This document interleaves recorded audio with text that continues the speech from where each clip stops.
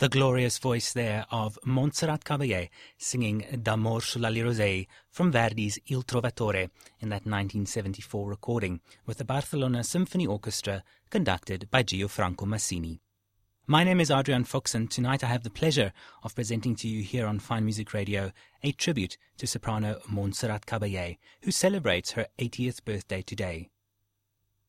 In her last press interview, mere days before her death, Maria Callas was asked by Philippe Coloni whether, in her estimation, she had any real successes. She responded by stating unequivocally, only Montserrat Caballé. In 1980, Renata Tebaldi was asked what she thought of the state of singing around the world. Her answer was simple: there is just one prima donna left, Montserrat Caballé. That same year, Magda Olivero, one of the last great Verismo sopranos, was quoted as saying, "We singers should get down on our knees and thank God for a voice like Caballé's." All three divas were right. Montserrat Caballé, or La Superba as she has come to be known, is rightfully regarded as one of the greatest singers in the history of opera. According to biographers Robert Pullen and Stephen J. Taylor, her greatness as an artist has primarily been founded on her vocal qualities. One of the most beautiful and versatile voices in recorded history, allied to a virtually flawless technique. In addition, few other singers in the annals of opera can claim such an all-encompassing repertoire, which includes virtually the entire range of Italian light lyric, lirico spinto, and dramatic roles, bel canto, Verdi, Verismo, and French repertoire, whilst simultaneously being a noted and remarkable interpreter of Wagner and Strauss, most notably Salome, Sieglinde, and Isolde. In tonight's program, we will take a closer look at the career and artistry of this remarkable singer. But before we continue, just a reminder that you can download a copy of this broadcast from our website On and Off the Record, www.onandofftherecord.com, which should be available in about a day or two's time. And if you have any questions, queries, or comments, you are welcome to phone me here in the studio on 021 401 1013 during tonight's broadcast, or contact me via email at adrian@onandofftherecord.com.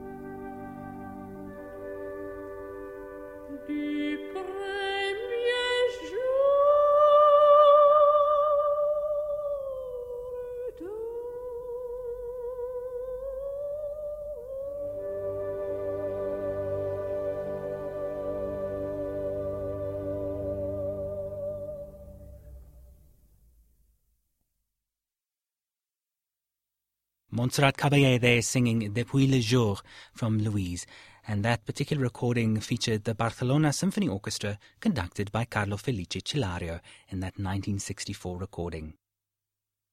Born in 1933 into a poor family in Barcelona, the story is told that shortly after Caballé's birth, she began to turn inexplicably black, and by all accounts was not expected to survive. In desperation, her mother prayed to the famous Black Virgin of Montserrat, kept in a monastery in the mountains above Barcelona, where the Holy Virgin was said to have appeared centuries ago. Miraculously, Caballé made an astounding recovery, attributed to the Black Virgin's powers, and her parents, in gratitude, named her Montserrat. The Caballé family experienced great hardship during the immediate post-Civil War years, yet through the unconditional support she received from her parents, as well as from a wealthy local family, Caballé was able to fund her music studies at the Barcelona Conservatory, which started in 1947 at the tender age of 13. Her first professional engagement in Pergolesi's La Serva Pedrona occurred in 1955, shortly before her 22nd birthday. A year later, in 1956, she signed a 3-year contract with the Basel Opera in Switzerland, where she appeared in her first major role, Mimi in Puccini's La Bohème. During her time in Switzerland, Caballé acquired mostly German repertoire, including Wagner parts such as Elsa in Lohengrin, Elisabeth in Tannhäuser, and Eva in Die Meistersinger, as well as Strauss parts such as Chrysothemis in Elektra and the title role in Arabella. Italian parts were few and far between, but included Tosca, Aida, which was heard 26 times in one season alone, and Nedda in I Pagliacci. Caballè's singular excursion into the French repertoire was to sing all three ladies in the Tales of Hoffmann in one evening. Various Mozart roles also featured prominently in her repertoire during her early years in Switzerland, including the Countess in Le Nozze di Figaro, Pamina in Die Zauberflöte, Donna Elvira, of which she would go on to sing more than 400 performances in her career, in Don Giovanni of course, and then Fiordiligi in Così fan tutte. Here is the aria Lo sguardo avea degli angeli from Act 1 of Verdi's I Masna di Ieri, with the New Philharmonia Orchestra conducted by Lamberto Gardelli in this 1974 recording.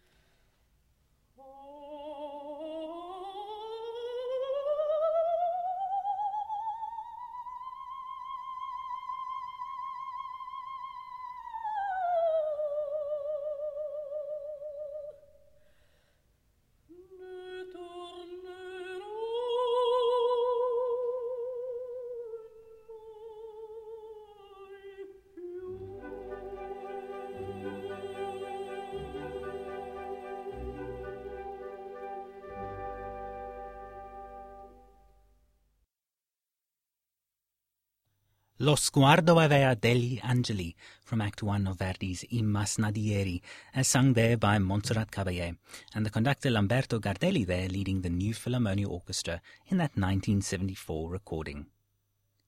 After 3 years in Basel, Caballé moved to Bremen in Germany, where she added new roles to her repertoire, including Violetta in La Traviata. That same year, she also made an immensely successful debut at the Vienna State Opera as Salome, incidentally her favorite role, for which she was awarded the house's gold medal for the best Strauss singing of the season. The following year she made her La Scala debut as the first flower maiden in Parsifal, but this did not lead to any further major invitations.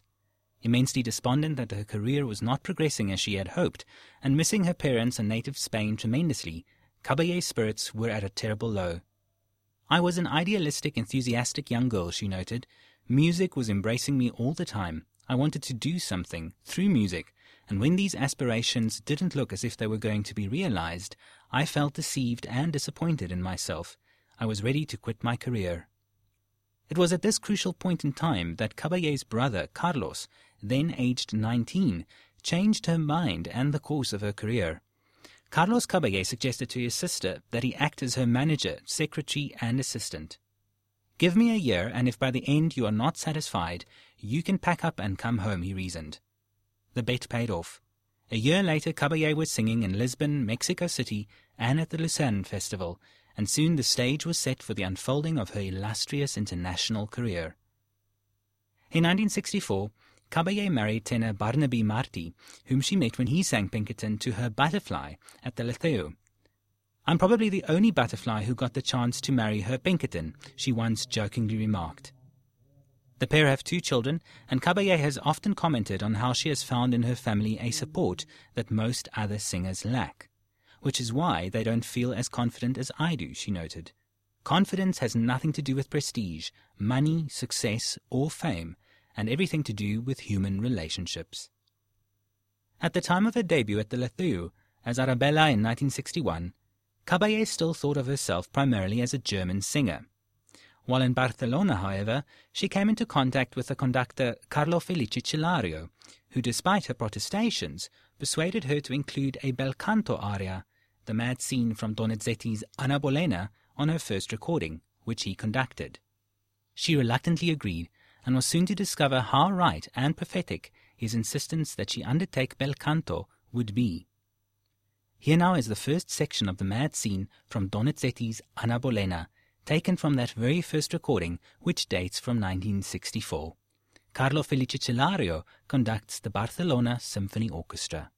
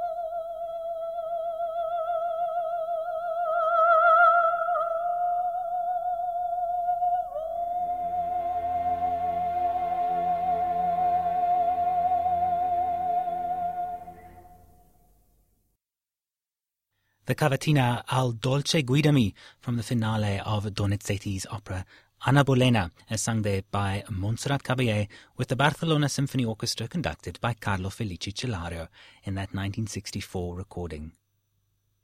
In early April 1965, Caballé received a telegram from the American Opera Society asking her to replace Marilyn Horne, who was expecting a baby, at a concert performance of Donizetti's Lucrezia Borgia at Carnegie Hall.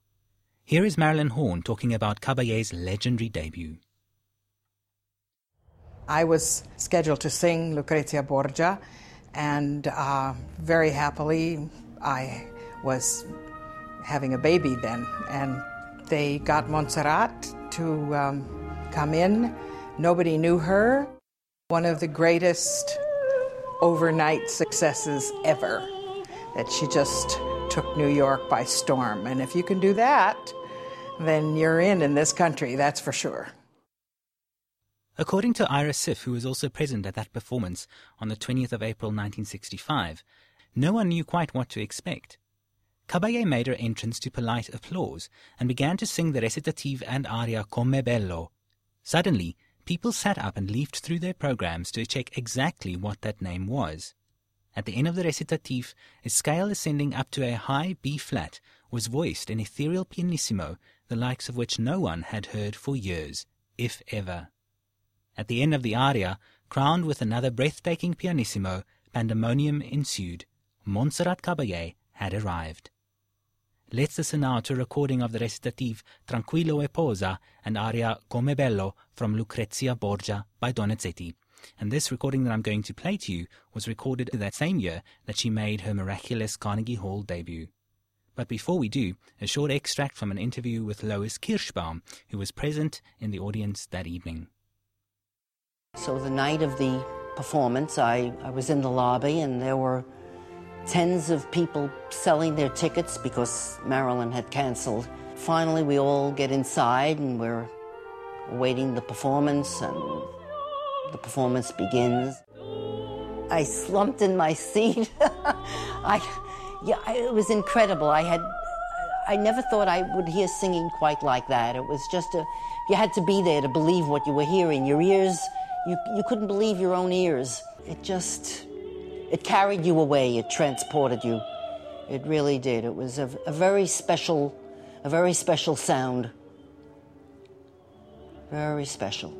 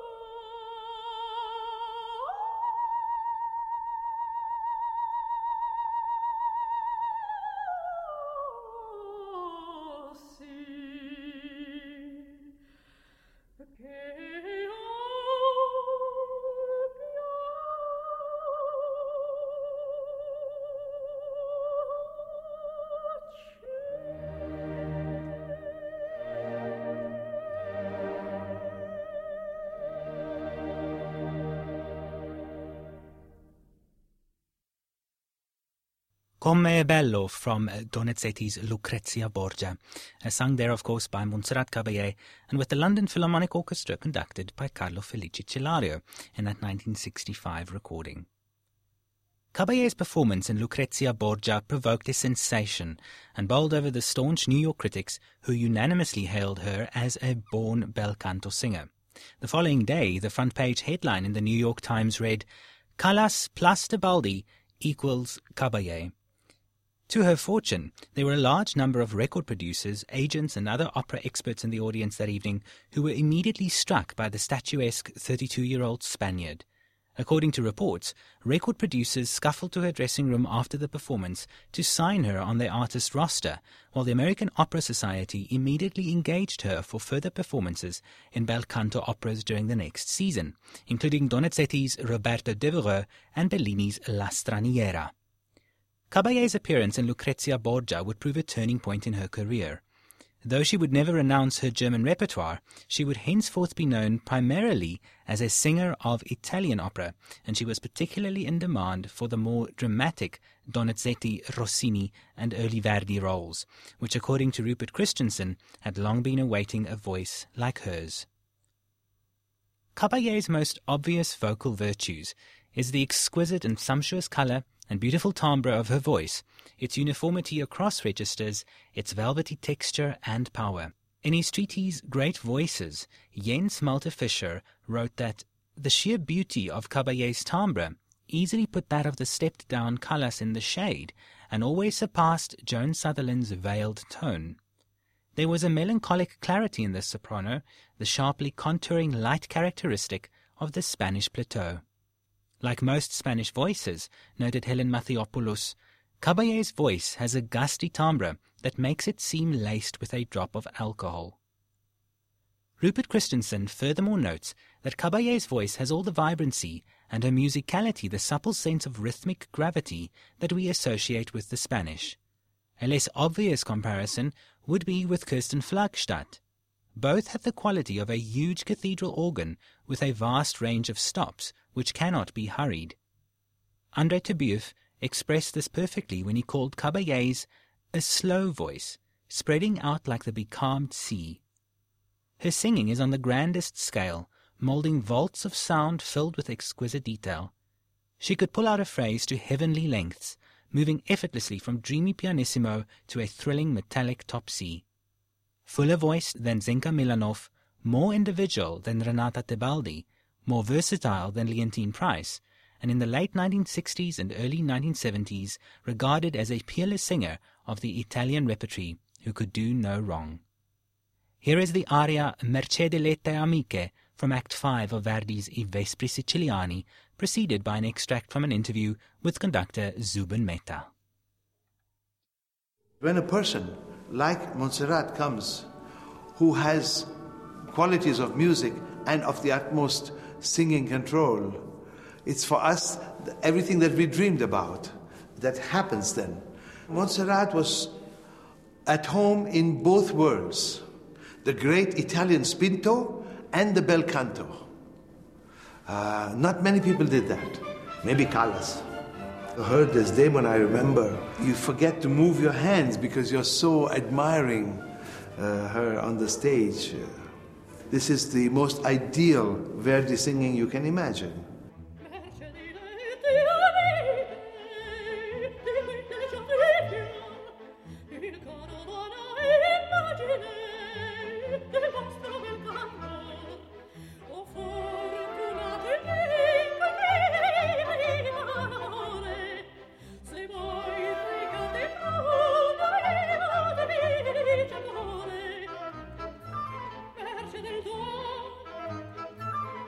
Del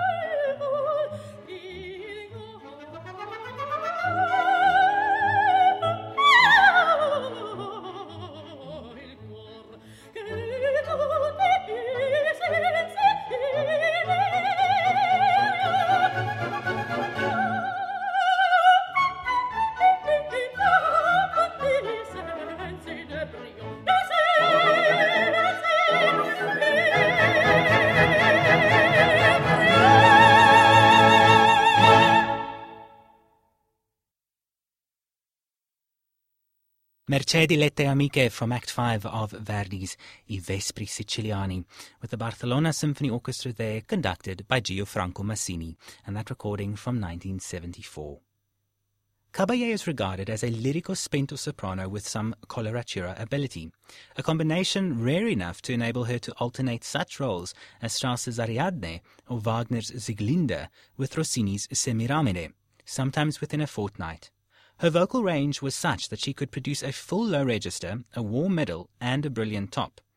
Vocally, her only real fault was a rather surprisingly weak trill, while her diction in French and English was not always faultless. As more than one vocal specialist has noted, Caballé's mastery lies in the exceptional adaptation of her vocal instrument to the demands of bel canto, total control over dynamics, unlimited capacity for filati, the numerous embellishments found in bel canto singing, extraordinary breath control, perfect mezza voce, and in the words of Helen Mathiopoulos, her fabulous floated pianissimi and seamless soaring lyric phrasing. Describing his first live experience of hearing Caballé, Thomas Voigt, publisher of the specialist magazine Phonoforum, described her pianissimi as floating through the theatre with the weightlessness of a silk scarf, unbelievably gentle, yet filling the entire room. Let's hear what three other famous divas, Marilyn Horne, Dame Joan Sutherland, and Renee Fleming, had to say about Caballé's voice. Montserrat's sound is legendary, and I do think that on top of that wonderful natural gift that she had, she worked very, very hard. Her wonderful vocal ability, her fabulous floated piano top notes, something we don't hear often enough these days. I don't believe there's any pianissimo in history that could match hers, because it's not just the fact that it's soft, it's the fact that there's something in the color and in the sound and the way she produces it that is pure magic.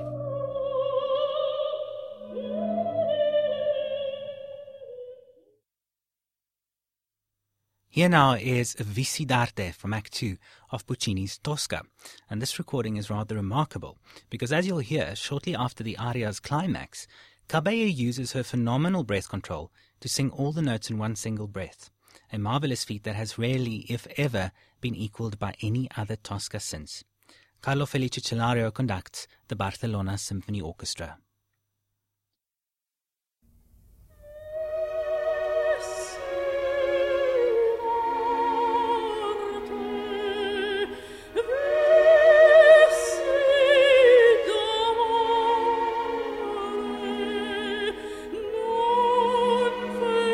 Mai male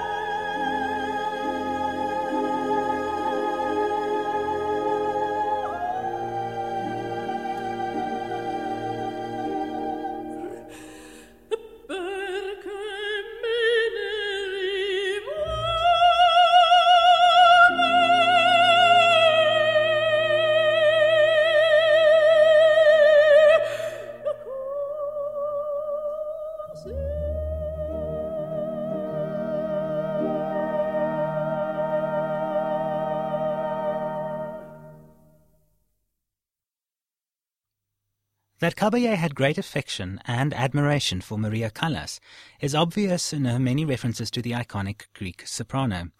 The two became well acquainted in 1970, at a time when Callas was already living in semi-reclusion in Paris.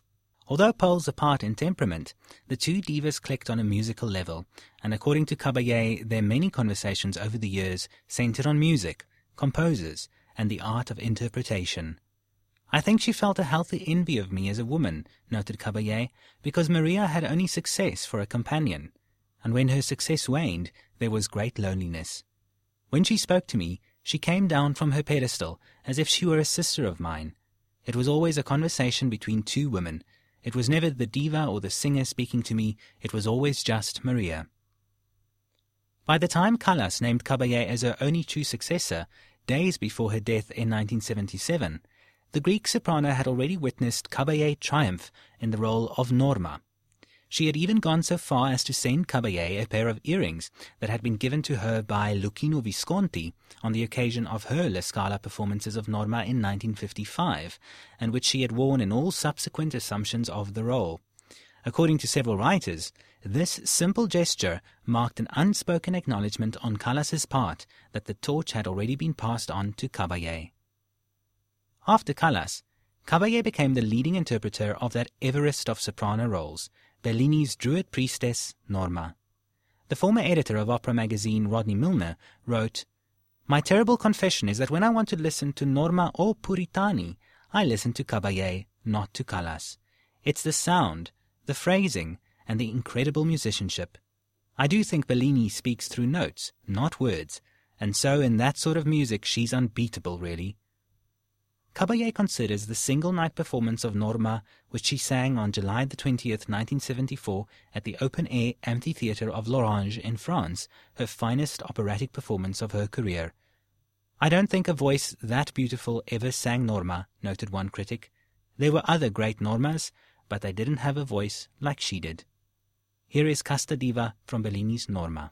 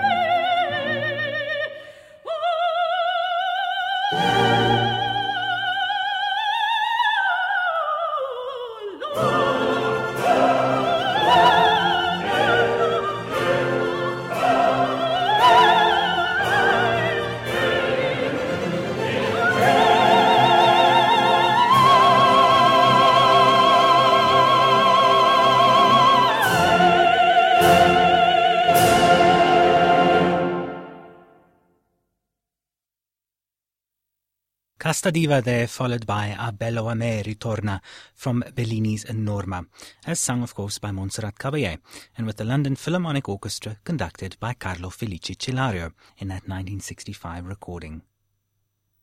Caballé recorded not only the title role in Norma for RCA in the 1970s, but also the role of Adalgisa to Joan Sutherland's Norma in the 1984 studio recording conducted by Sutherland's husband, Richard Bonning, for Decca, a feat not equalled by any other soprano on record. Caballé's performance as Adalgisa is also noteworthy, as it is one of only a handful of recordings of Norma that featured a soprano in the role of Adalgisa, which is traditionally sung by a mezzo-soprano. The recording is arguably the finest of Caballé's 1980s recordings, a triumph for a soprano well into middle age at the time. The most outstanding single merit of this Norma, noted the esteemed critic John Steen, is Caballé's performance as Adalgisa. She defines the vocal character and sings consistently within it. In the duets with Norma, the voices are finely matched, their individuality sufficiently matched to be distinct, the sympathetic quality common to both, making for a natural blend, with Caballé at no disadvantage in taking the lower part. In her solos, she phrases with the kind of breadth one dreams about, and her opening verse of Mira o Norma is surely as beautiful as any ever heard. Let's listen now to the second act duet Mira o Norma and its caballetta Si fino l'ore estreme from that famous 1984 recording, featuring Dame Joan Sutherland as Norma and Montserrat Caballé as Adalgisa. The orchestra of the Welsh National Opera is conducted by Richard Bonning.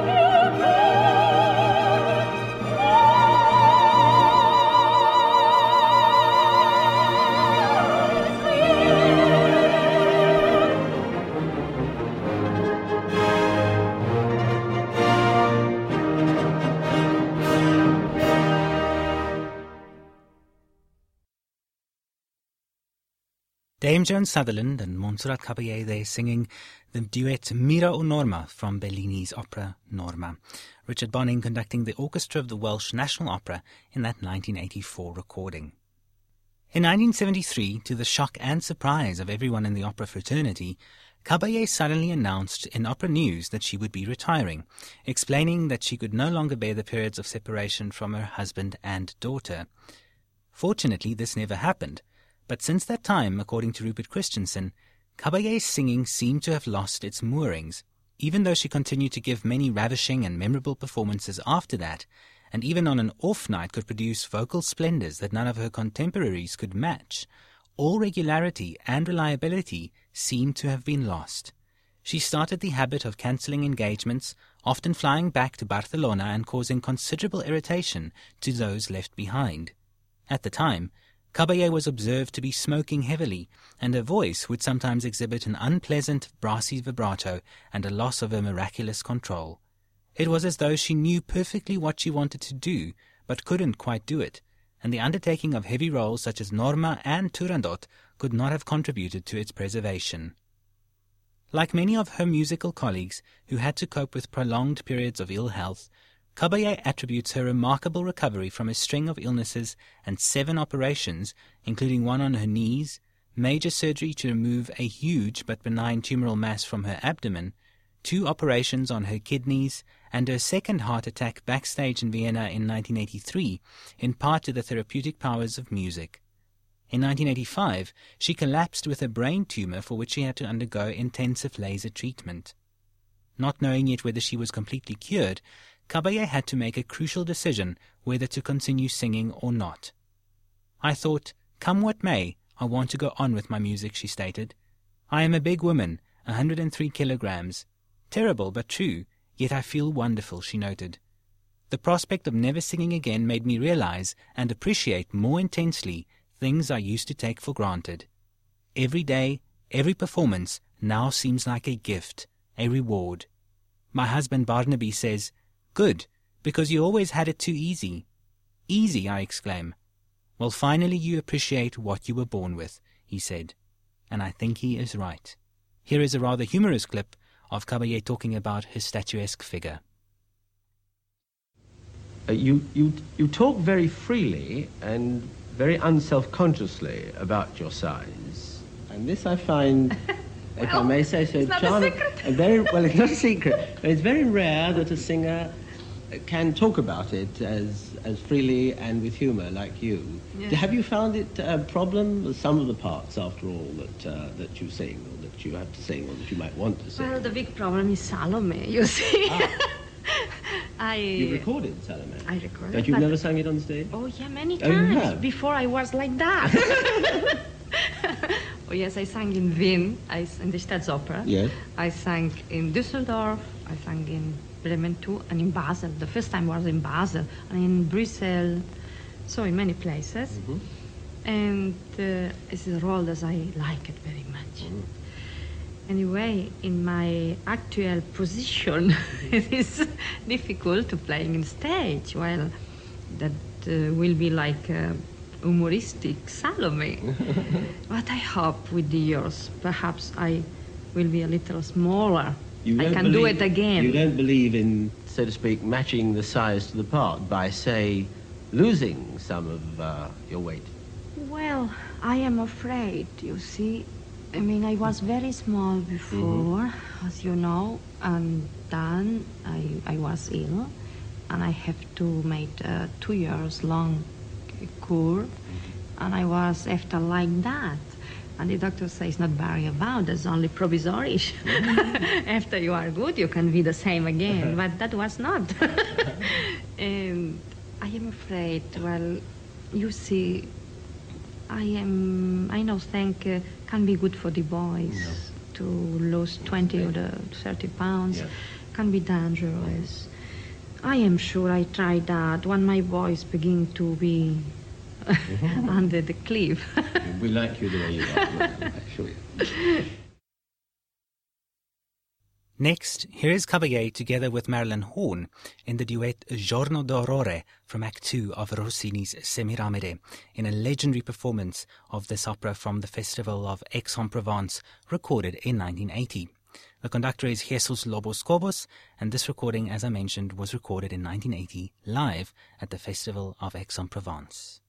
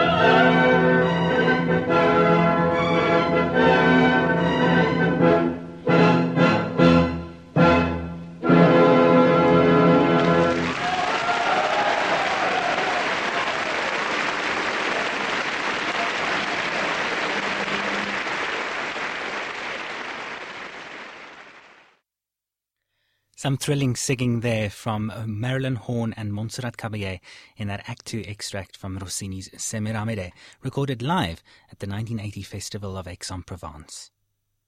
One of the most common complaints lodged against Caballé by her detractors is the quantity versus sustained quality of her performances and recorded output. She has often been accused of singing everything, everywhere, and many critics have argued that she did too much, too often, too little prepared, and in too many places. In 1979 alone, for example, Caballé's stage roles, in order of singing, included Maria Stuarda, Tosca, Leonora in Forza del Destino, Elisabeth de Valois, Mina in Aroldo, Salome, Norma, Elizabeth I in Roberto Devereux, Gioconda, Turandot, and Maddalena and Andrea Chenier. And in between the Salomes and Normas, she recorded back-to-back for EMI Elvira in I Puritani and Santuzza in Cavalleria Rusticana, both under Riccardo Muti. Caballé's frenetic pace of activity often resulted in her less than assiduous sense of preparation. Colleagues have often been astounded by the fact that she arrives at rehearsals not knowing her scores. Indeed, a German colleague was flabbergasted when Caballé arrived for her first rehearsal of Isolde at the Liceo in Barcelona in 1989 and didn't know her lines. "I admired her guts," he noted. Rodney Milner, former editor of Opera magazine, wrote of Caballé's Glyndebourne debut. When she turned up at Glyndebourne to make her debut as the Marschallin in Der Rosenkavalier, she didn't even know the role. Everyone went into an absolute panic, but she didn't. She simply learnt it in a couple of days and did it. It was absolutely lovely. I don't think she knew what the opera was about, but she sang it wonderfully. The Marschallin, for example, was the first time I sang the Marschallin. Was it? Mm-hmm. And I have not too much time to prepare there. Mm-hmm. And I came to Glyndebourne with very, very bad minding of myself. Anyway, I came, and to the first rehearsal, I remember I'm sit down there very afraid. I don't tell anybody. And Maestro Pritchard, John Pritchard, was there. And after the second or the third bar I sang, he stopped it. And he says, "I'd like to speak with you alone." Mm-hmm. So we go in one little place, and he says, "You don't know the part, madame." And I says, "No, it's true. I have too much to learn that I have came here and I don't know the part." And that was on the 22nd of April, and the premiere was 16th of May. And I says, "I'm sorry, so you have to replace you, to take another singer." "Oh, good." I says, No. I learned that part. But this is impossible. How you can learn the marshalling? You know, that's a role. That you say, well, you never understand what that for a role is, he says. I mean, he was, and that's normal. That's true. That's the truth. I know that it's not. But I was very, I say, I have a contract, and I want to do. Please, let me try for 1 week. And after 1 week, you decided if you accepted me or not. And in between, you look for another singer. When I'm not prepared, the other singer do that role. So that was, and we rehearsed. I was rehearsing. I was not sleeping all that week. I promise to you, I was not sleeping. I was day and night learning and learning and learning, so that finally I close my eyes. I only see notes. It was terrible. And I have the recordings. I remember in a little house we have taken it in Glyndebourne, and I play all the time. You see, by eating everything. So after 1 week, we rehearse again. Was not Parker, not a memoir, no. But many things, yes. But everything was okay. So my preacher says to me, you see, I never have thinking you can do it. But today I have to say you do it. And for me it was very pleasant to read all the reviews after. But Caballé didn't only sing wonderfully, she also knew how to thrill audiences through sheer vocal excitement. Here she is in the final scene from Verdi's Don Carlo, where in this live performance from the Arena di Verona, recorded in 1969, Caballé miraculously holds her final note for 22 seconds. As one commentator noted, Caballé creates a tableau that is unparalleled in its vocal power and musical intensity. Singing alongside her is Piero Cappuccilli, and this recording, as I mentioned, live from 1969.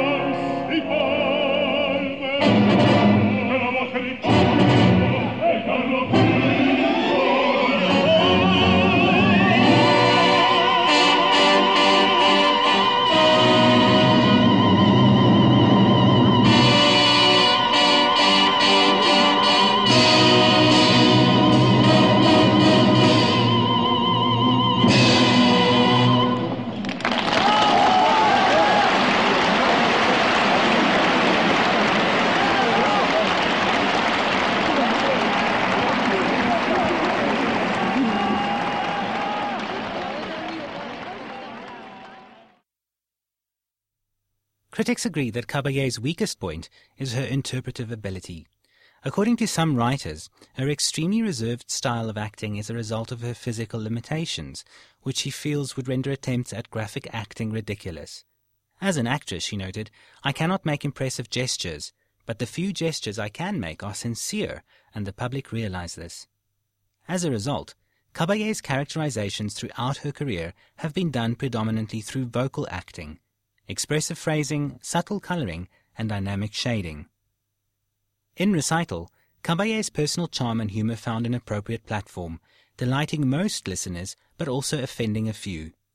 The director of the Metropolitan Opera Archives, Robert Tuggle, once noted that although Caballé was wonderful in recital, there would always come a moment at the end of the program when it became a little more than a wrestling match, where everybody in the audience was encouraged, if they knew the name of an aria, to scream it out loud.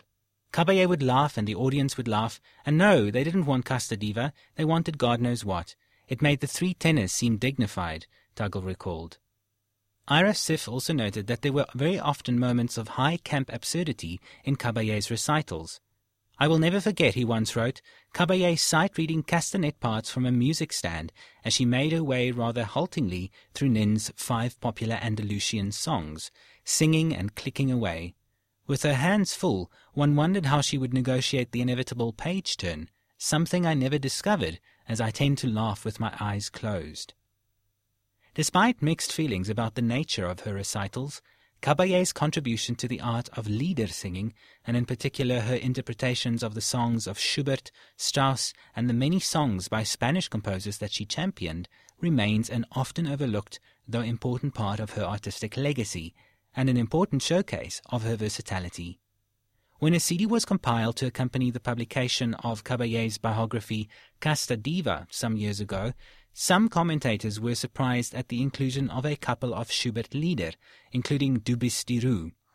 The inclusion of these lieder demonstrated something fundamental about the nature of her art. Lucy Arne, assistant conductor at the Metropolitan Opera, had the following to say about Caballé's lieder singing. A musicologist could sit down and write a 10-page critique of what's wrong with Caballé's performance of Du bist die Ruhe, and it simply doesn't matter at all. If you need to explain Caballé to somebody, you play that rendition. Then you play 5 other totally correct, wonderful, expressive recordings that don't have a tenth of what it has.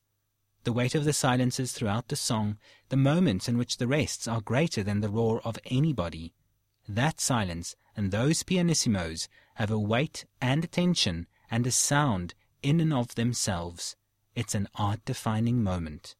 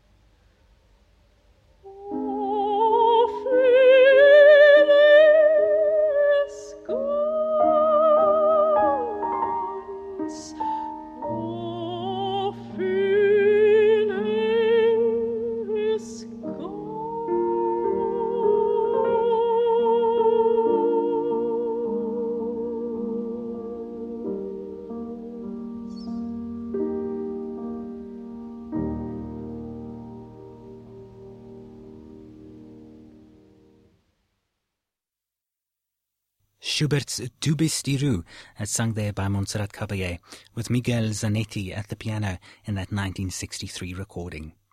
Caballé admits that Strauss remains her favorite composer. He was the last of the Romantics, she once noted, and I love him very much. His music has great delicacy and fragility, but there is always this grandiose oceanic element in his orchestrations. It always makes me think of the sea because of the way it flows, swells, and ebbs. One moment it is dark, the next moment it is light. The voice alternates between floating on the surface and submerging itself in the sound. Ever since my days in Basel, I have loved Strauss very much and made some important debuts in Strauss operas. Here is Caballé's stunning version of Strauss's Morgen. The pianist again is Miguel Zanetti, and this recording from 1964.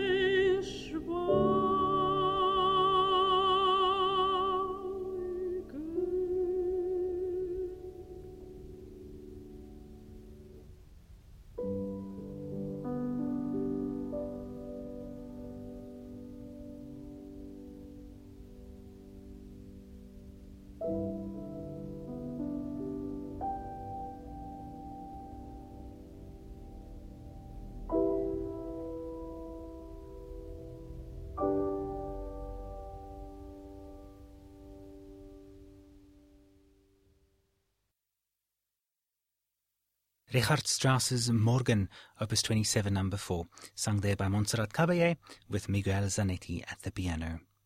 In later years, having never officially retired from the opera and concert stage, Caballé maintained a busy performance schedule, continuing to assume new roles. In 2002, she sang Catherine of Aragon in Saint-Saëns's Henry VIII, and in 2004, the title role in Massenet's Cleopatra, both at the Liceu Opera House in Barcelona. In 2007, she appeared in the non-singing cameo role of the Duchess of Krakenthorpe in Donizetti's Daughter of the Regiment at the Vienna State Opera. Apart from opera, Caballé serves as a UNESCO Goodwill Ambassador and has created a foundation for underprivileged children in Barcelona. The proceeds from her annual concerts she donates to the various charities and foundations that she supports. Caballé's career, which spans more than 4 decades, includes almost 4,000 opera, concert and recital performances, and her almost unlimited repertoire includes more than 90 opera roles. If one includes symphonic music, oratorio and liturgical music, she can claim more than 140 roles, while her song repertoire exceeds 800 works. She has made 34 complete studio opera recordings, and there are at least 50 more pirated recordings of 37 works, 32 of which she never recorded commercially. In addition, she has committed to disc countless arias, song, and zarzuela, Spanish operetta song recitals, popular and musical theatre songs. Following in the footsteps of Maria Callas, she has probably done more than most other opera singers in putting little-known operas on the map, including works by Gluck, Rossini, Spontini, Massenet, and even several early and somewhat unknown Verdi operas, including Il Corsaro and Aroldo. She has even crossed over into the realm of pop and electronic music through collaborations with the late Freddie Mercury and composer Vangelis. All my life I have wanted to be a great artist, Montserrat Caballé once confided to Robert Jacobson. I am not one. I am a singer with a beautiful voice, but I have always done my best, wherever I have found myself, to serve my country, my career, and my music, in order to feel proud and walk through life clean. With all the operations, all the difficulties, the many enemies, but also the millions of friends, and the greatest friend is the music. It is not implausible to say that Caballé will be listed in the annals of operatic history as the possessor of perhaps the most beautiful voice of her age. On behalf of everyone at Fine Music Radio, we wish her a very happy 80th birthday. Well, that brings us to the end of tonight's program of Great Interpreters. If you enjoyed this broadcast, you can download a copy from www.onandofftherecord.com. You can also make contact with me at adrian@onandofftherecord.com. Playing us out tonight is Montserrat Caballé and Freddie Mercury singing Barcelona, a hit single in 1988 and later the anthem of the 1992 Summer Olympics, hosted by Caballé's native city of Barcelona. From me, Adrian Fuchs, have a wonderful weekend. Good night.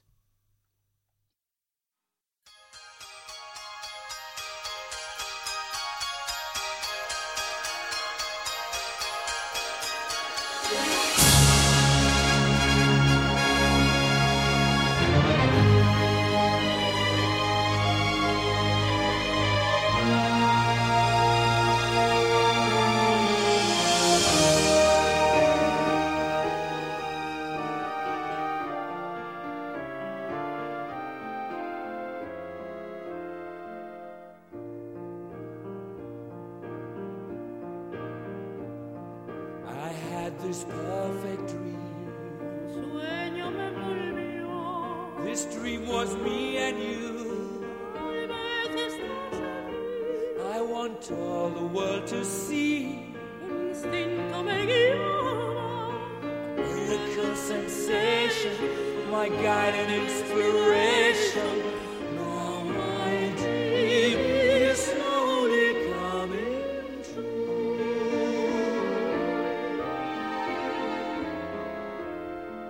The wind is a gentle breeze.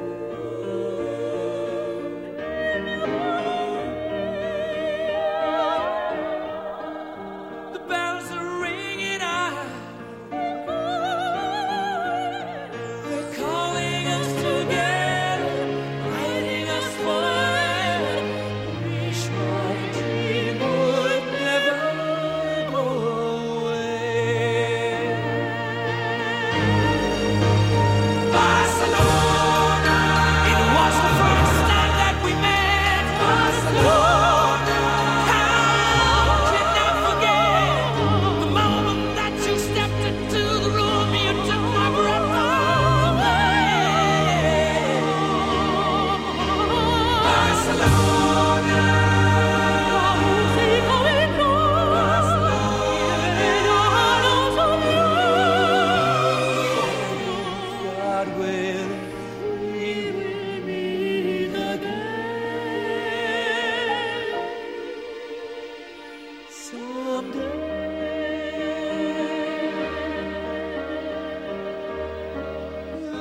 songs begin.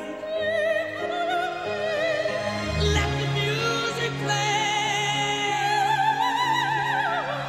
Make the voices sing. Start the celebrations. And cry, and shake the foundations from the sky. I'm shaking all night.